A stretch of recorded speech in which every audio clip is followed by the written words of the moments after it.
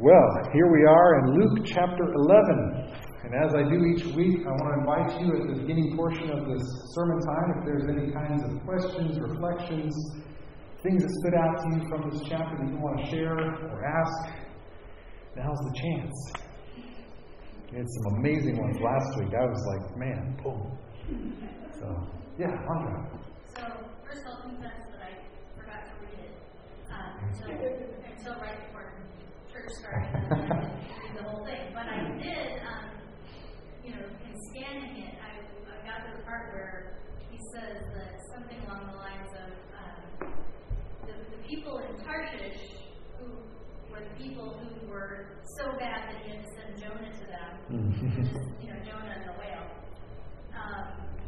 They're going to look at you guys and say, how dumb are you? Because we got the message and turned around.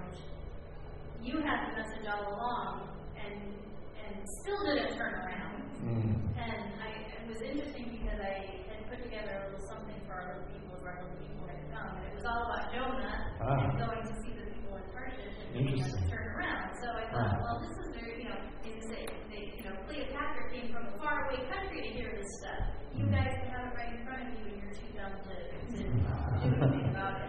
So I thought, I probably read that section before, but I never paid too much attention to it. But I thought, how true is that, right? There are people who are doing completely the wrong thing and get the message and make a U-turn. And some of us who have had the message all along aren't doing what we're supposed to do. So it's interesting.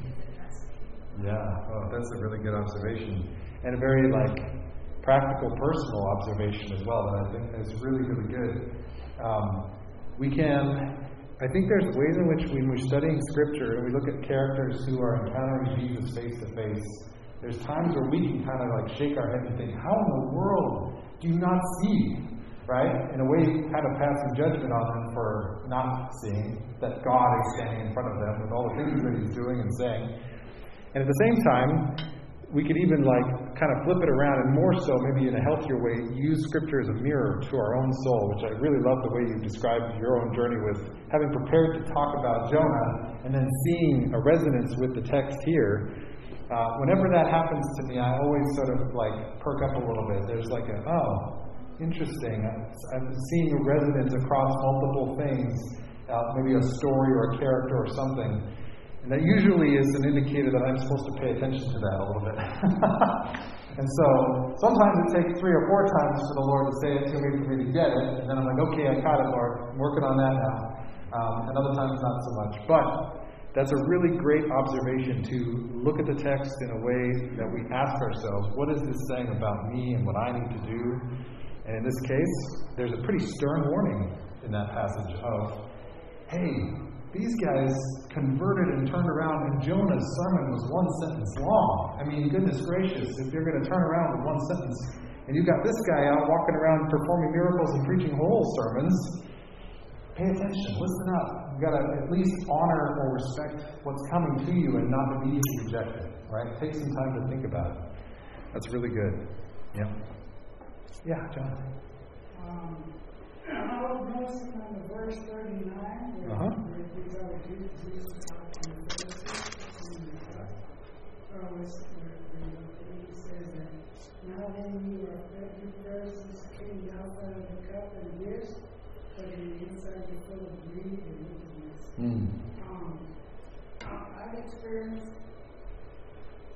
this really comes really to heart because I've experienced people in the church who on the outside pretend to be clean and nice and holy and whatever, but they speak gossip and stuff and wicked stuff. You can see their heart very ugly heart. And this perfectly fits that example. I pray for those people because they'll be doing, I think this is a perfect scripture for them to be. Really good. Yep. But you can see how the Pharisees would pretend to be all godly and so forth. but in the wickedness, they treat people really horrible. Yeah, totally. That's a really good observation. And that, too, is another stern warning component of this chapter from Jesus. And he's directly confronting the Pharisees. And it's an important, this is an important text alongside a whole bunch of others where Jesus confronts Pharisees and other religious leaders. And what we need to see is that this is actually the most loving thing Jesus could do for them, is to speak the truth. And in some ways, sometimes it's very direct and sounds to us kind of abrasive. Like, I tend to read passages like this, and some of the background in my mind is my Minnesota Scandinavian roots, where you don't say anything abrasive to anyone ever. Like, you're extremely nice. There's a whole phrase that describes this character or culture trait from where I grew up called Minnesota nice, right? You beat around the bush as much as possible to tell someone something like this, right? So I often read things like this with Jesus, and I'm like, ooh, that was a little rough, wasn't it, Jesus? I mean, kind of, wow, that was really direct. But they needed to hear that. They really needed that. And it was like the most loving thing he could do for them was show them, you look great on the outside. I love this verse you quoted. You have this clean-looking cup and dish. He's using this dinnerware as an example for them.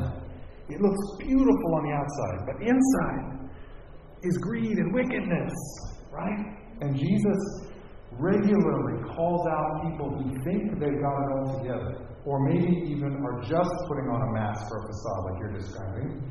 And inside it's all darkness and messy and lots of things going on that really need to be challenged. And he regularly says, that's the stuff I'm here to deal with, is that stuff. You could have tattered clothes and look terrible and dirty and have a beautiful soul. And you could look wonderfully immaculate on the outside and have a terrible heart. Jesus calls that out and says that we've got to deal with this stuff, because that's the most important part, is working from the inside out. Getting down to the roots of who we are in our character and having God transform that. And it's kind of no wonder that when Jesus goes off and has parties with those people that the Pharisees don't want him to have parties with, right? He's working on the people who are like, there's no mask there. They know they've messed up. And Jesus is with them because he's teaching them and showing them love and compassion and grace. And it's the Pharisees who regularly are saying, how can you eat with them? Look at the way they look and how they act. And Jesus said, hey, the physician didn't come for the healthy. He came for the sick. And he came for you too. And you're sick, but you don't know it. Sometimes you're ignoring the fact that you're sick. This is a really good observation, John. I really appreciate you bringing out that verse, because it has loads to teach us about the point of why Jesus came. It's also that it's not too late to change it. Right? Yeah. It's always good before something happens before. Yeah. It's not just relevant, before. Yeah. Yep. Because we're all imperfect. So Yeah. But it's always good to, like this, jot out the scripture and let them meditate on it. Yeah. In their heart, and see it in their heart and change. Totally. Yeah, and that's I think at the heart of what Jesus is doing here. He loves the Pharisees just as much as he loves everyone else. They need a different kind of medicine, right? Because they act like they are already holy and they've already taken care of their stuff. But Jesus points out where that's totally not true in the injustice of how they treat other people, the language, like you were talking about, how they speak to other people, the way in which they've set themselves up on a pedestal and look down on other people. All that stuff needs to be called out so that they can heal from it. And then, you pointed out, this is also, I think, a really important observation, is that the 21st century church, people can be a Pharisee here, too. We can look a lot like them. We can act like we've got it all together, and we can mistreat people through our words. There's so many ways in which our character is revealed, even if we may look really good on the outside. Nice and clean cut and suit and tie and everything. And then there's all this other stuff going on inside that maybe nobody knows, or maybe people will eventually see, and it's our character. And that's the most important thing. I think there's another passage, I forget which gospel this is in, but Jesus refers to the Pharisees as whitewashed tombs. Looks great on the outside, super clean, super shiny, but inside you're full of death. That's pretty direct, right? I think about, whoa, he just called me a grave. That's scary and sad. I really need to work on something if that's what he's calling me. But that's a really good observation, John. I appreciate that. Something I'd be interested, sorry, just to follow on that. Yeah. I'd be interested in, I don't think we'll ever know until we get to heaven, or maybe, I don't know, whatever. But to what extent they, knew that they were not right. I mean, they really were, I think, legitimately striving, some of them, not to be, these holier than thou leaders. They were striving to obey the law, right? Which in their minds was all these crazy rules.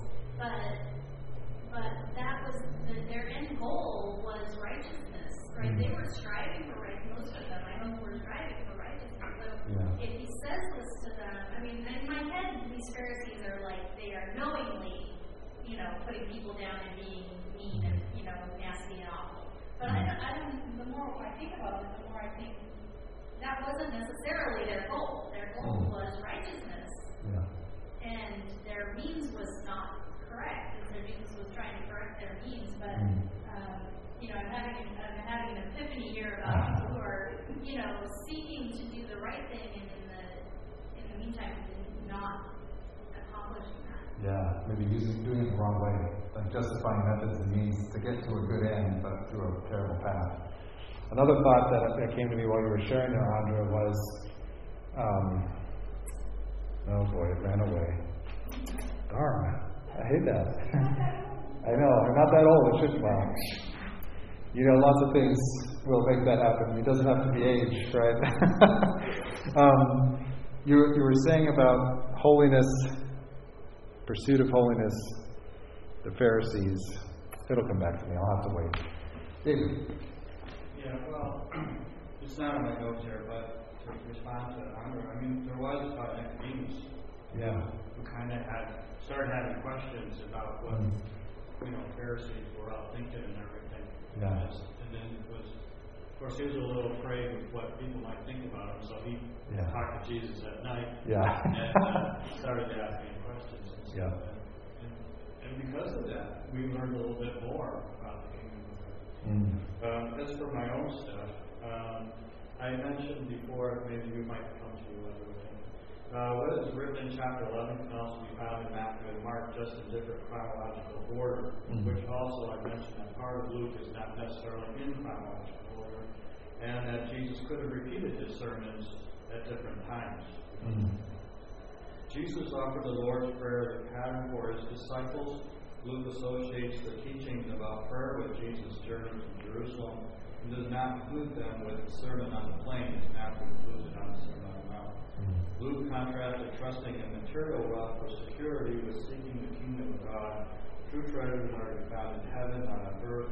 Luke associates these teachings not with the sermon, but with his journey to Jerusalem again. In traditional society, the protocols of hospitality are formal at every level of society, not just in the courts of state or diplomacy. A householder had the duty to receive guests and help them on their way. He also had the responsibility of protecting the society from interlopers or people who are not what they seem. As you see, because Jesus got invited in homes all the time. Jesus' invitation, such as in this part of chapter 11, Jesus' invitation to dine with a Pharisee results in a wide-ranging series of curses directed against his opponents, the scribes, lawyers, Pharisees.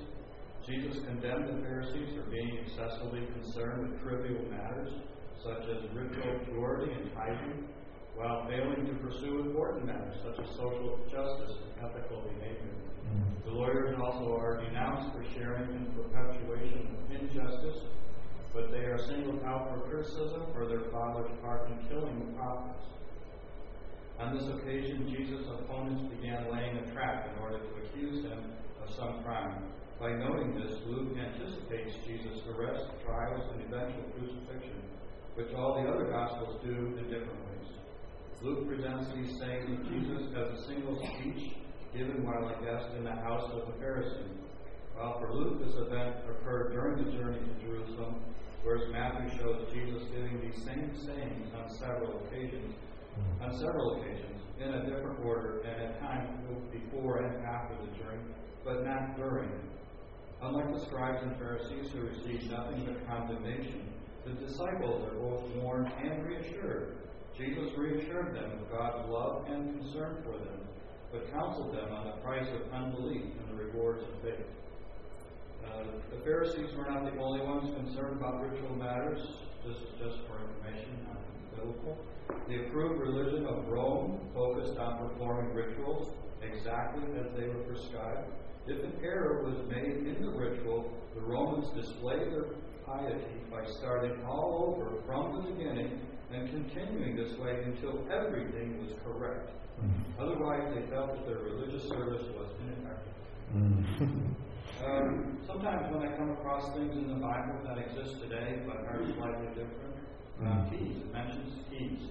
As for ancient keys, they were a piece of wood or metal that could be passed through a hole in a door and used to move a latch or a crossbar inside. Protection was provided by making the shape of the key complex. The Egyptians would put wooden pins in the crossbar that kept it from moving until the right key was used to push the pins in the right amount. The illustration of keys signified access to spiritual teachings. So I was just wondering what they thought about when Jesus says keys versus what we think about them. That's a good our keys are still come from the original idea.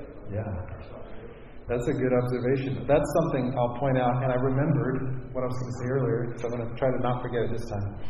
The last thing you said there about keys is a really great, when studying Scripture and you come across something that is just like normal for everyday life now, it's really good to go to some commentaries and dictionaries and look at what was that like for them, because it could be very different. And there is a component of some differences to like how you described Egyptian keys and stuff.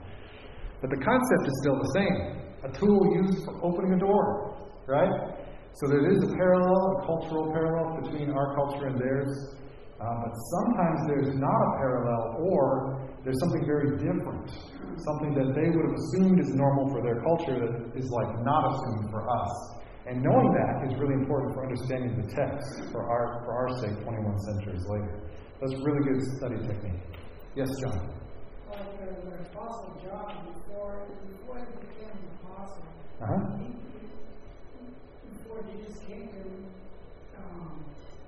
he used to kill a lot of Christians before he thought he was doing the right thing. Yeah. Just like the Pharisees did, he also think they were doing the right thing. Yeah. But then Jesus came to him and corrected him. Yeah. And he corrected his ways and he repented. And he became a great apostle. Yeah. Yep. So that applies to ourselves too. We think we're doing right, but when we run out, we do right. Yeah. Just read the scriptures and correct ourselves. Yeah, and it's important to have our heart and motivation put in check or in accountable kind of relationship, so we know that, I do have a desire to do right, but I don't want to do it the wrong way, because you can do the right thing the wrong way, and it's not healthy or helpful or right. That's a really good point. Back to what Andre was saying, maybe the thought that I had that ran away, was I love observing Joseph of Arimathea, who's referenced at the end of all four Gospels as being the guy who helped take care of Jesus' body. Because he is an example of one of those guys who I believe is sort of like what you're describing of his heart was in the right place, he wanted to do the right thing, he wanted to be a true follower of God and be righteous, and he resonated with Jesus, so much so that he really did end up following Jesus, and he is a part of the Sanhedrin, right? All these religious leaders. And what's really cool is he's an example of one of them actually turning around and following Jesus. So much so that he gives Jesus his tomb, he prepares Jesus' body and honors it in burial, and all this wonderful stuff at the end of the Gospels. And we remember him. His name gets in the story as one of those who actually did turn around and repent. I think part of, and you were mentioning also about the methods, the way in which the Pharisees and religious leaders dealt with other people who they didn't think were doing it right. And their method, even if they had the right heart, their method was to shame people into obedience to God. That was their whole way of doing it. Like, look, I'm doing it better. I've got it right. Follow me. You're messed up. You're wrong. It was a clear use of shame as a tool to get people to be righteous, right? Clearly not working. And Jesus comes in and offers what? Grace, forgiveness, mercy, embrace, and compassion.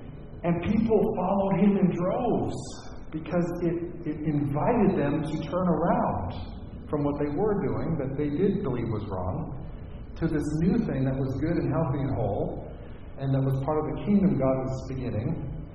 It's wonderful to see the contrast, and also convicting to realize that the church can do the same thing. We could use shame as a tool to help people go the right direction. But that's not what Jesus does. He only uses, I wouldn't say Jesus uses shame, but he calls people out who use shame. And what he does is gives people these beautiful invitations. He's very gentle in his invitation for people to follow him and turn the other way. This is really good. You have some really good observations on Luke chapter 11. I really appreciate all your sharing. I want to go into just walking through what we see in this chapter and then leading into some application for us.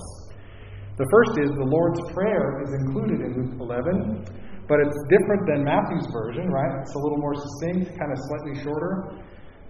And so some people wonder, like, well, which one do I use? Right? I've got the Lord's Prayer in Matthew, which is the one most people use. Lord's Prayer in Luke. Is there like a reason why they're different, and is it problematic? I don't think so, for one, because pretty much everything you see in the Luke version is in the Matthew version. Matthew's just got sort of like the expanded version, right, of the Lord's Prayer. But in both cases, you're getting a witness's account of how Jesus taught his followers to pray. And so it is really important, and it can be really good to lay them next to each other and see how they're different. Likely the reason Matthew's got used more was because it was slightly longer and incorporated a little bit more. There's another passage following that where in Luke 11, Jesus talks about asking, seeking, and knocking, right? Ask and it will be given to you, seek and you shall find, knock and the door will be open to you. Many people have taken that passage and ripped it out of Luke and said, oh, okay, so we just ask and we get, right? As if God's like a cosmic vending machine or something. You just put in the quarters, get the thing, right? Obviously, that's been distorted and used in what we call prosperity theology, prosperity gospel. The idea that God wants you to have $1 million home, $2 billion in your bank account, whatever, right? It's just lavish, extravagant wealth, as if that's the end goal of faith.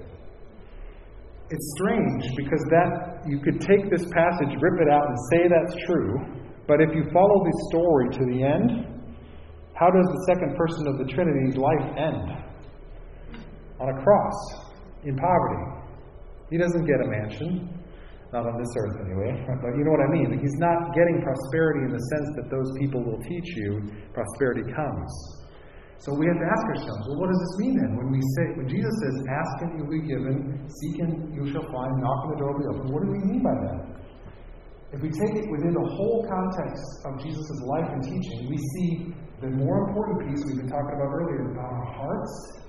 And if our hearts are aligned with the will and purpose of God, then what we're asking for will be aligned with the purpose and plans of God. Because our heart's aligned with God, right? So you could ask for something and pray for something, seek something, and find that thing and receive that thing because you're already in alignment with the Holy Spirit, right? And even then, sometimes, we've talked about this before, the experience of praying adequately for something that probably is aligned with God, for healing for someone or for restoration of a relationship or all of that, and maybe it doesn't happen. And that's a mystery and a tough place to live in. But I wanted to make sure that we know when Jesus is saying this ask, seek, knock metaphor, it's not about getting what we want so that we get to just have whatever we want. If we're aligned with Jesus and his kingdom, that's where the heart of the matter is in the asking and the seeking and the knocking. This passage chapter goes on to talk about evil spirits. And there's a portion in here where the people are wondering about Jesus. Is he actually a servant of the evil spirits because he's casting them out? I think it's kind of interesting how Jesus responds with basic logic. He just says, well, that doesn't make any sense, because if I'm casting out evil spirits with an evil spirit, then they're all fighting each other, right? But a house divided won't stand. They're all on the same side, right? And then he puts it back on them too to say, well, if I'm casting them out by evil spirits, how do your other exorcists do it? Right? It's just basic logic. But it really confounds them, and it kind of challenges them to think critically for a moment and realize, oh yeah, I guess that's a problem. I can't say you cast out evil spirits by evil spirits, because then the evil spirits are all at war with one another. You must be casting them out from a good place, from a place of healing and restoration, which is an important component. Then the passage goes on to talk about blessedness. Jesus talks about those who hear and follow God are blessed. There's a component of signs and wonders, and this portion on Jonah. Jonah is one of my absolute favorite characters of the Old Testament. It's a wonderful four-chapter long story. And there's so much beautiful stuff that happens in the story of Jonah that eventually finds its way into the New Testament. When Peter has his vision of that sheep in the book of Acts, he's sitting on a roof in the town of Joppa, which is the place where Jonah got on a boat to go the wrong direction, right? And Jonah was called to go to people who were not Jewish. Nineveh, right? Well, Peter is given a vision that's about going to Gentiles. And in a way, you could say that Peter gets to kind of redeem Jonah's story by going with God's vision toward people who are not Jewish to tell them about Jesus. Right? It's a really powerful parallel there. Jesus says there's a sign. The one sign he'll give to the people who ask for signs and wonders is the sign of Jonah. And in his metaphorical way of describing the sign, he's saying basically it's about me going into the grave for 3 days and then coming back. Just like Jonah went into a whale and came back. That's the sign that people will get if they're looking for signs and wonders. Jesus talks about light and darkness. And this happens in verses 33 through 36. No one, after lighting a lamp, puts it in a cellar, but on a lampstand, so where those who enter may see by the light. Verse 36, if then your whole body is full of light, with no part of it in darkness, it will be full of light as when a lamp gives you light with its rays. This is back to the heart of the matter we were talking about earlier, that what Jesus is bringing to us is transformation of our soul and our character and our heart. And that out of that transformation interior, the exterior will be visible, will bring light to others. So that's a whole other sermon right there, talking about what does it mean to be transformed in here, so that outside does what it's called to. It aligns with the transformation inside.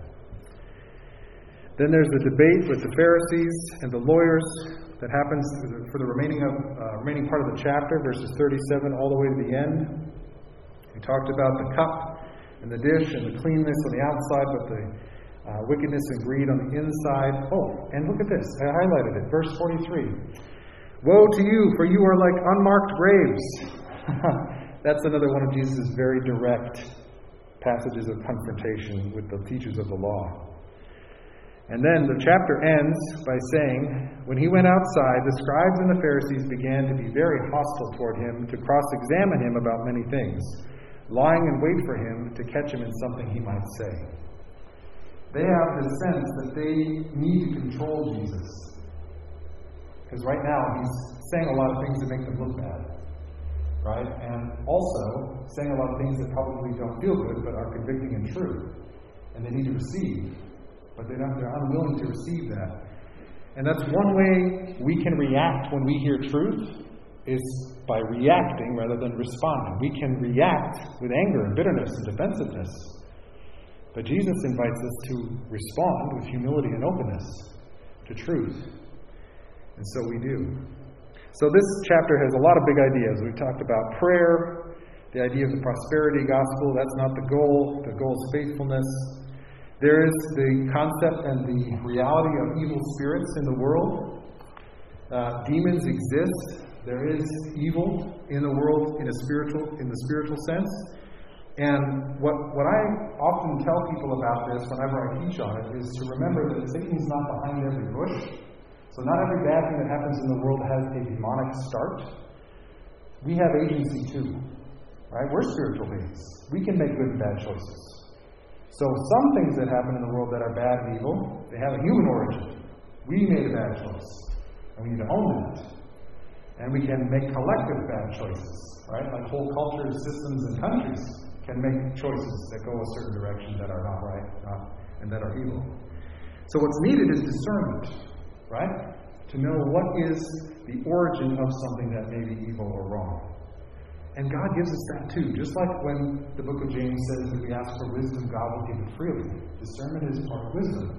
We can ask God to give us discernment to know what is and what is not something of demonic origin. And then this part about signs and wonders, what I think is really important is Jesus basically says it's not about the signs and wonders. Like I've done a lot of them, basically. But if you're really looking for those and not really looking for God, then I have very little to give you.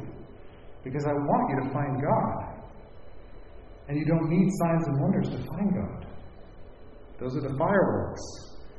But ultimately, Jesus is inviting people to follow and find God through all the activity of God around. And then lastly, this component of the spirit of the Pharisee. This is a huge one because I think it's a really easy temptation as we continue the journey of faith following Jesus ourselves. We can find ourselves in places where we're judging other people, whether they're not as far down the road as we are, or they have a different struggle than we do, and so we can judge them for that. And Jesus calls that out in the Pharisees.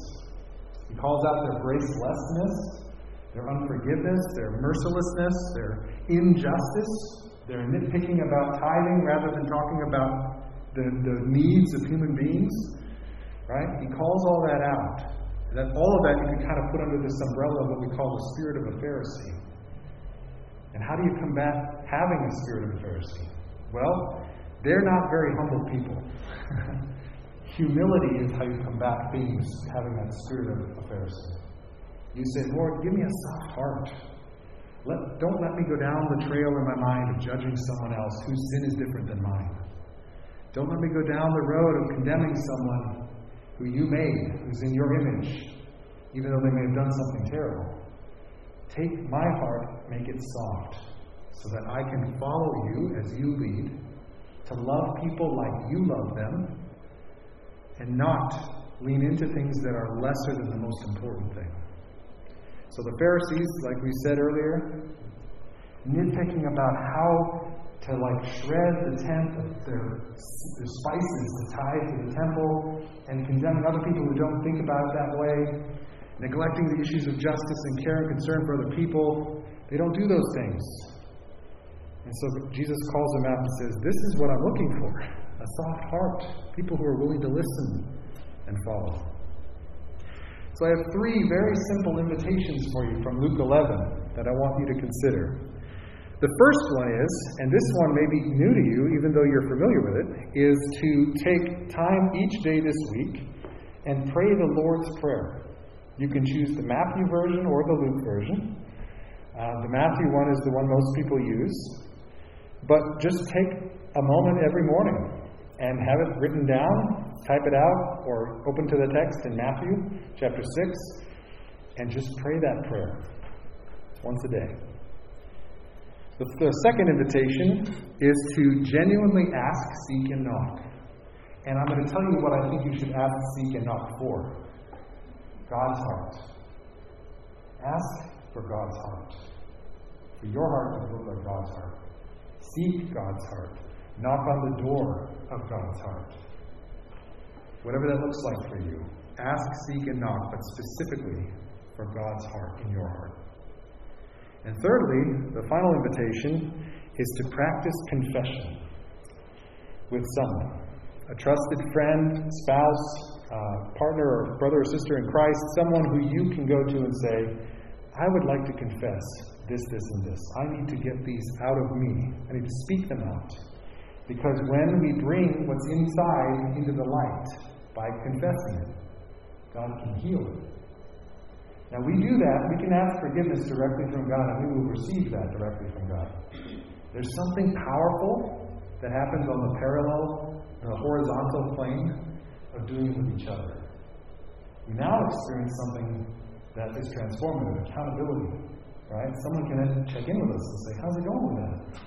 Not to condemn us, but just to be with us on the journey of healing from whatever it is we need to confess. So Lord's Prayer, ask, seek, and knock for God's heart and confession. As we close, I want to invite you to join me in a brief prayer to pray, and then we'll spend some time in fellowship. Father, Son, and Holy Spirit, we thank you for this chapter in Luke, for all the wealth of things it teaches us about who you are and your heart. It's very practical. There's so many things in here for us to chew on about our own discipleship and how to follow Jesus. So we pray for wisdom. Open our hearts, our minds, our spirits, our bodies to receive the truth of this chapter. Draw our eyes to whatever it is that we need to see today. Through these invitations and practices, I pray, Lord, that people would hear what they need to hear. If they're praying the Lord's Prayer, if they're seeking your heart, if they're confessing, I pray that they would hear what they need to hear from you this week, and then act accordingly. Obey, follow, trust you. We thank you for this time we've been able to spend together in worship and in study. Bless us as we spend time in fellowship, and bless us throughout this week, we pray in Jesus' name. Amen. Amen. Now enjoy some fellowship. Hang out, chat.